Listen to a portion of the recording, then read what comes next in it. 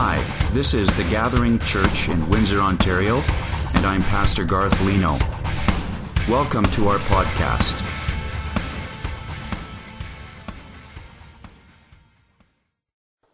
I encourage you to open them to Acts chapter 15. We're continuing on in our series. We've got a lot of ground to cover this morning, so we're just going to jump right in to Acts 15, chapter 15, verse 1 to 35. This passage chronicles an important clarification for gospel living and gospel ministry. Is faith in Christ enough for salvation, or are there necessary add-ons in order to fully join the people of God?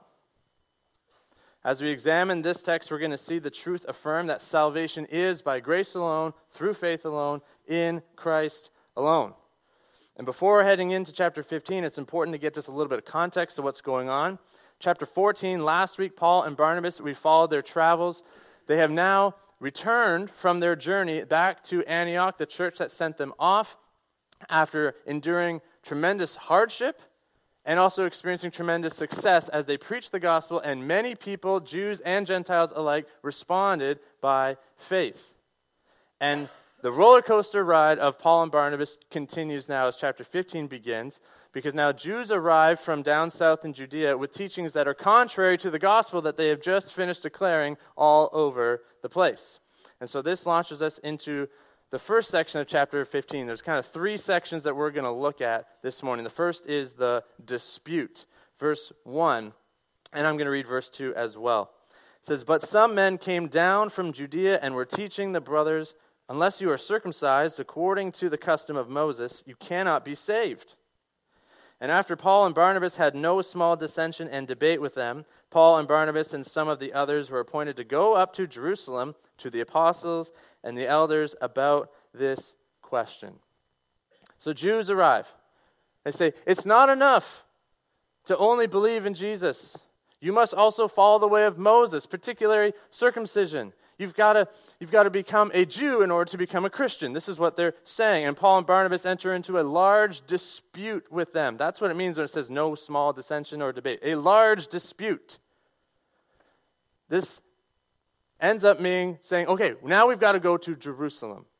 This isn't just a matter of your opinion versus my opinion. Let's go to church headquarters in Jerusalem. Let's talk this over with the apostles, with the elders of the church. Let's get down to the bottom of this, because this matters. This is a huge, crucial issue. So verse 3 to 5, it says, "So being sent on their way by the church, they passed through both Phoenicia and Samaria, describing in detail the conversion of the Gentiles, and brought great joy to all the brothers." They hear all what's happening. Everyone's excited. "When they came to Jerusalem, they were welcomed by the church and the apostles and the elders, and they declared all that God had done with them. But some believers who belonged to the party of the Pharisees rose up and said, 'It is necessary to circumcise them and to order them to keep the law of Moses.'" So Paul and Barnabas, they relay everything that God has been doing. And there's joy, but then there's still this dispute. Some of the believers say, no, these Gentiles need to obey the law. They have to. In order to be real Christians, they've got to be circumcised. They've got to obey the law. This is a huge, huge deal. It needed clarification. This is absolutely fundamental to our faith. Is it Jesus, or is it Jesus plus? Are people saved by believing in Jesus? Or are they saved by believing in Jesus and? Huge question. How would this church handle this debate? There's potential for great division. There's potential for great disaster. What's going to happen here? And we're going to look at how they handled it. And this issue actually continues to be disputed. And has throughout all of church history. It's fought over. There's arguments. And there's lots of things that individuals and churches can fight about, can argue about, can get all up in arms about that don't really matter in the grand scheme of things, whether it's the color of the carpet or paint or the type of the font on the screen or how long sermons are or any of those things. They don't really matter at the end of the day. But this, the purity and the clarity of what the gospel is, that matters. And for Paul and Barnabas, it was worth fighting for, and it should be worth fighting for each and every single one of us. This matters. Without the true gospel, we don't have true Christianity. And so we need gospel clarity. Is the message of Jesus one of grace, or is it one of grace and works? What's going on? Well, Paul wrote about this in Ephesians chapter 2 to the church in Ephesus to explain exactly how we are saved. And he said in verse 8, listen up, "For by grace you have been saved through faith, and this is not your own doing, it is the gift of God, not a result of works, so no one may boast." Paul is saying there is one gospel message, and it is a gospel of grace. God's favor, God's unmerited favor, his blessings poured out onto us in the person of Jesus Christ, the work that he did, who lived a perfect life for us. He died a sinner's death on the cross for us in our place, and then he was raised to life again so that we could be completely forgiven and receive eternal life, all to the glory of God. And it is all grace. This is Paul's point. His argument, if you were to sum up his argument in this dispute, is Jesus plus nothing equals everything. Jesus plus nothing equals everything. Salvation is by grace alone, through faith alone, in Christ alone. And if you're sitting here this morning and you are a believer in Jesus, you're a Christian, however long you've been a Christian, I want you just to remember that this morning. It is by grace you've been saved. You can't earn it. You can't work for it. It is a gift freely given. Take time today, sometime today, just to stop and go, oh, wow, yeah, it is by grace. Thank you, Jesus, for that grace in saving me. And if you're sitting here this morning and you're not a Christian, you have yet to put your faith in Jesus Christ, you can today. You can be completely forgiven. Doesn't matter what you've done or how many times you've done it. You can turn from your sin today and you can put your trust in Jesus Christ and who he is and what he's done for you. And you can be saved. Other religions, other worldviews are going to say it's all about your performance. You got to do this. You got to act this way in order to earn salvation or to get eternal life, however they're going to frame it. But see, God knows you can never earn it. You can never pay the debt that you owe. The very best that we can do, God says, our righteousness is like filthy rags. You can't earn it. But God, in his grace, in his love, in his mercy, said, I'm going to send my son to pay the debt for you. For you. Religions say, do this. Jesus says, done. It's done. It is finished. He said, I did the work. I paid the debt for you. And now salvation is offered as a free gift for you just to simply receive. Accept that gift. Believe in Jesus if you haven't already. If you want to talk more about that today, there'd be a number of people who'd be happy to have that conversation with you, myself included. Believe in Jesus. Receive salvation by grace. Wednesday is Halloween, October 31st. It's also Reformation Day. The Protestant Reformation began 501 years ago on October 31st. Martin Luther nailed the 95 Theses at Wittenberg, and that started the Reformation. And issues of gospel clarity were a big deal in the fuel of the fire of the Reformation. And I'm so thankful for Martin Luther and others who were willing to dispute, willing to say, hey, this is not right, willing to clarify what the gospel is. How are we saved? Writing about our salvation, just to hammer this home, Luther once said, sin is not canceled by lawful living, for no person is able to live up to the law. The law reveals guilt and drives men to despair.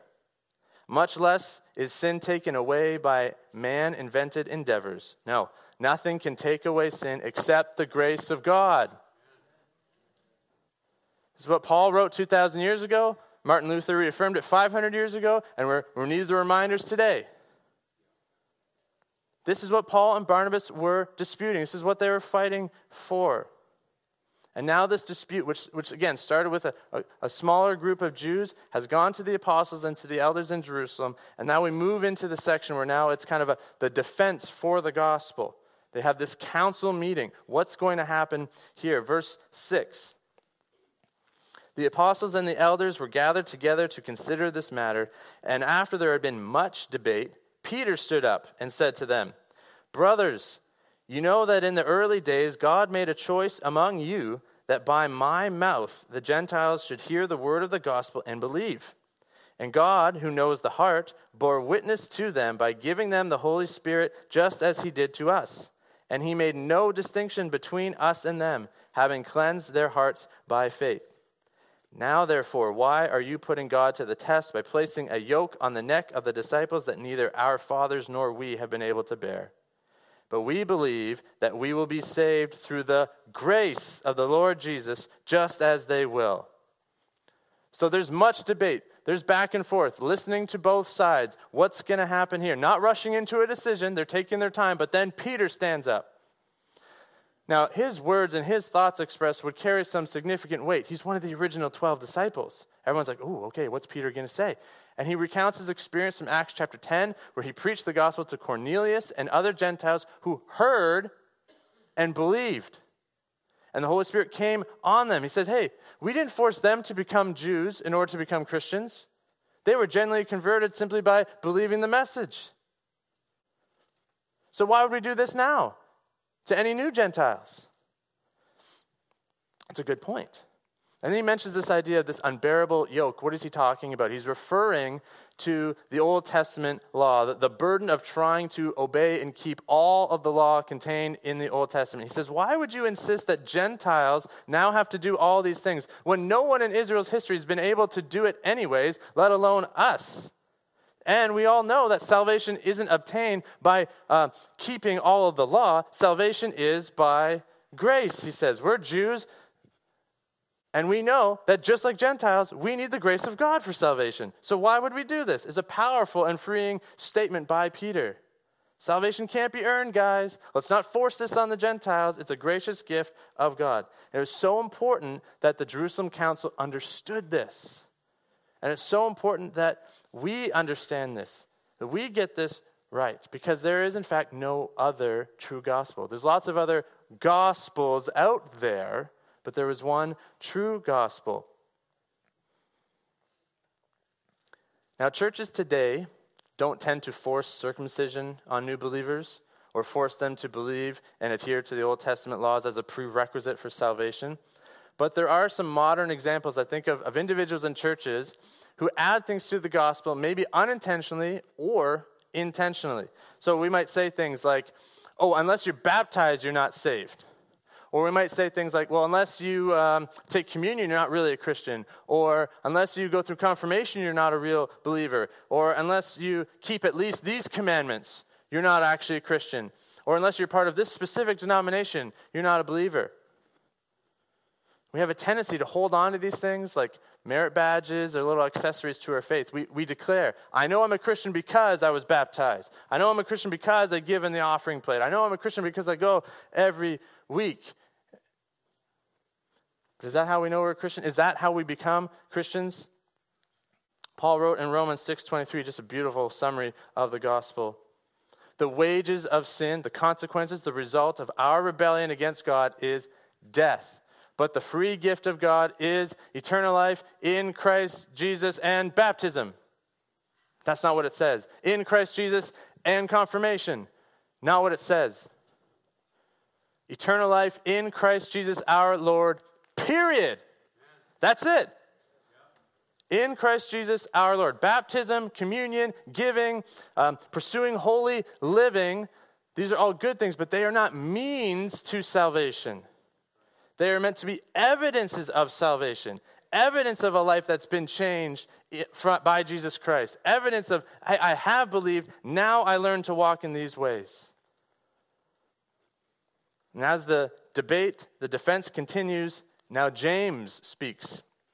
To be clear, this is James who's the brother of Jesus, not James, the brother of John. That James was killed by Herod a couple chapters earlier. So if Peter garnered some attention from the crowd, James really would. He was the leader of the church in Jerusalem at this time. This would be like Steve Jobs when he was alive. This would be like Steve Jobs coming to the Apple convention to talk about all the new product launches. And it's like, oh, everybody quiet. Steve Jobs is here. Now we're going to really listen. And what does James say? He actually agrees with Peter in verse 13. After they finished speaking, James replied, "Brothers, listen to me." He calls Peter Simon. "Simon has related how God first visited the Gentiles to take from them a people for his name. And with this, the words of the prophets agree." So he goes back to a prophet, to the word of God, particularly Amos chapter 9, to argue the point that Gentiles are actually to be brought into the family of God.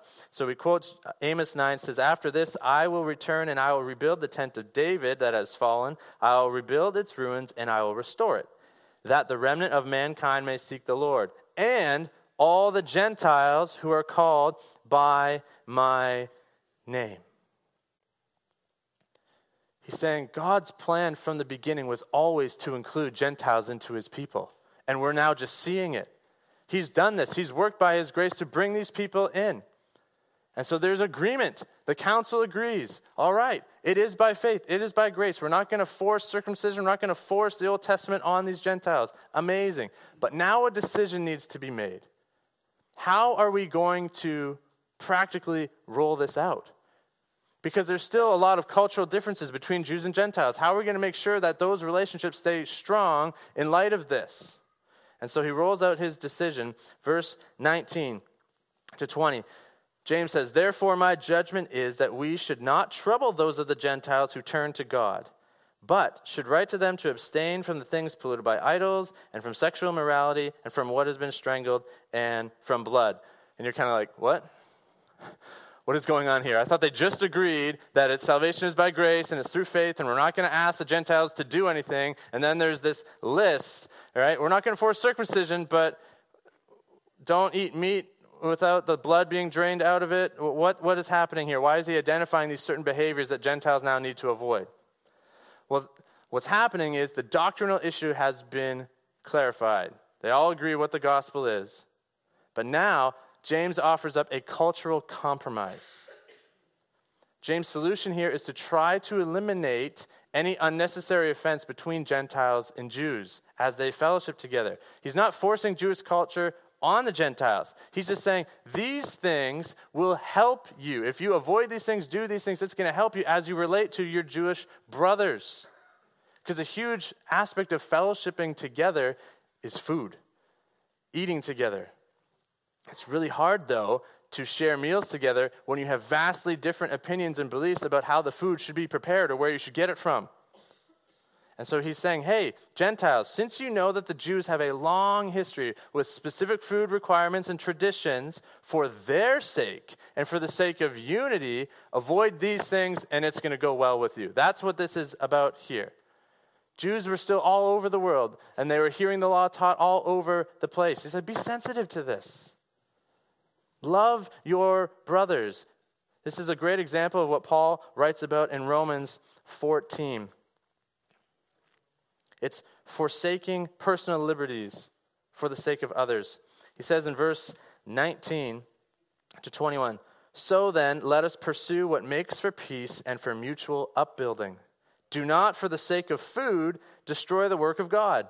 Everything is indeed clean, but it is wrong for anyone to make another stumble by what he eats. It is good not to eat meat or drink wine or do anything that causes your brother to stumble." So modern examples today could include not having or serving alcohol when you're with people that you know are against drinking.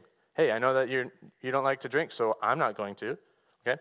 Or not ordering a meat lover's pizza when your vegetarian friend is over. Right? Just it's acting in love, being sensitive to people's beliefs. It's not a doctrinal issue. It's not a gospel issue. It's a love issue. Say, hey, find ways to express love to your brothers and sisters in the Lord. So I had the opportunity to lead a trip to Guatemala with a number of students a few years ago, and they wrote to us saying, hey, any of the girls that come, make sure that their shorts go down to their knees, and if they wear skirts or dresses, that they are long, like even down to their ankles kind of thing. And the girls are like, what? I don't even have shorts that long? Like, what's going on? And they were kind of upset at first. And I said, no, you got to understand. Culturally, this is their view of modest dress. We are going into their culture, so we need to conform to that so that we can have an effective witness and not just be a bull in the china shop who's like, well, who cares? And so they did, oh, okay, I get it now. So they wore the longer shorts, they wore the longer dresses so that we were able to minister effectively and not have unnecessary stumbling blocks. Now, why does James emphasize sexual immorality in there? Well, the Gentile world had vastly different standards of sexual conduct than the Jews. And so James uses this opportunity to communicate that sexual purity is meant to be a distinguishing factor of those who serve the Lord. Sexual purity is meant to be a distinguishing factor of those who serve the Lord. Again, this is not him saying, you must be completely pure in regards to sexuality in order to become a Christian. No, he's saying, now that you have become a Christian, now you learn to walk in sexual purity as you honor God with your body. And that's why he wrote that. So, Paul and Barnabas, they get this letter, it's all agreed about, and they head back to Antioch, and a couple of Jews go with them, Silas and Judas, and they bring that official letter, and so that these Jews come with to verify, so that they can't just say, oh yeah, Paul and Barnabas just made it up and they wrote a letter and they brought it back. No, they verify the whole thing, and they bring it back to the church. Verse 31 to 33, the response now. When they had read it, they rejoiced because of its encouragement. They rejoiced because of its encouragement. And Judas and Silas, who were themselves prophets, encouraged and strengthened the brothers with many words. And after they had spent some time, they were sent off in peace by the brothers to those who sent them. So they received the letter. And there's rejoicing because of its encouragement. Hey, the church has decided circumcision is not required. Old Testament law is not required in order to become a Christian.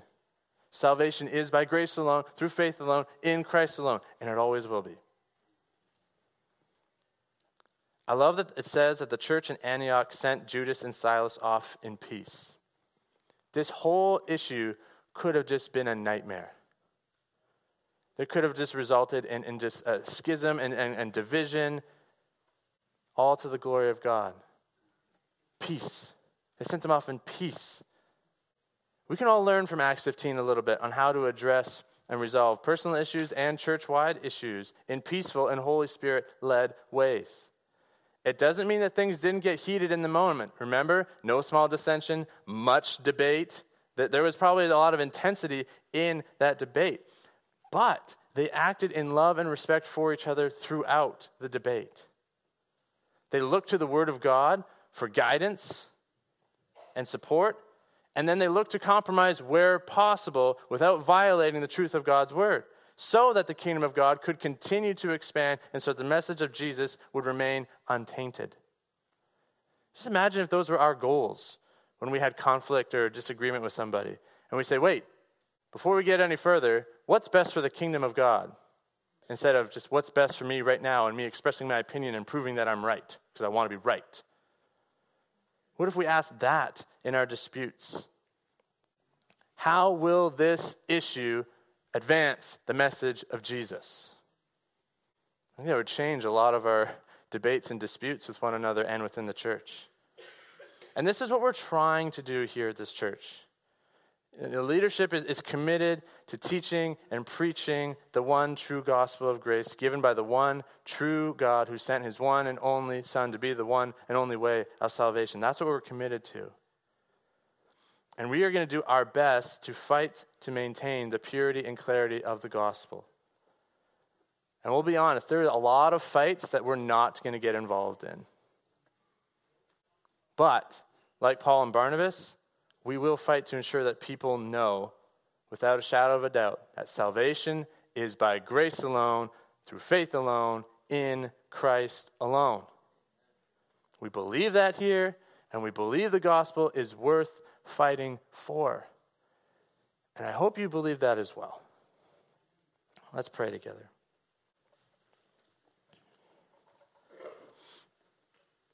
Father God, we want to take this time to say thank you for sending your Son, Jesus. We were lost, we were helpless, rebellious, And yet you intervened. By your grace, you sent your Son to die for us, to pay the price that we could be forgiven, that we could be set free, that we could join your people, that we could have eternal life. Thank you for the gospel of grace.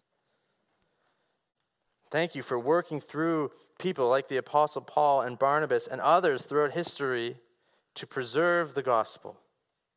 Thank you that we can open your word today. We can read it and understand it, and I pray that your Spirit would fill us so that we can apply it. And I ask that our church, yes, here at the Gathering Windsor, but and then every church would be churches that know and love and declare the true gospel. Bring reformation again if needed. And Lord, I pray that you would fill us with your Spirit, each and every one of us, that we can walk in love when disputes arise, not if, but when. Would you work to change our hearts so that we truly desire your kingdom to expand here and globally? Give us a burden to love your gospel, to have a gospel filter when issues arise.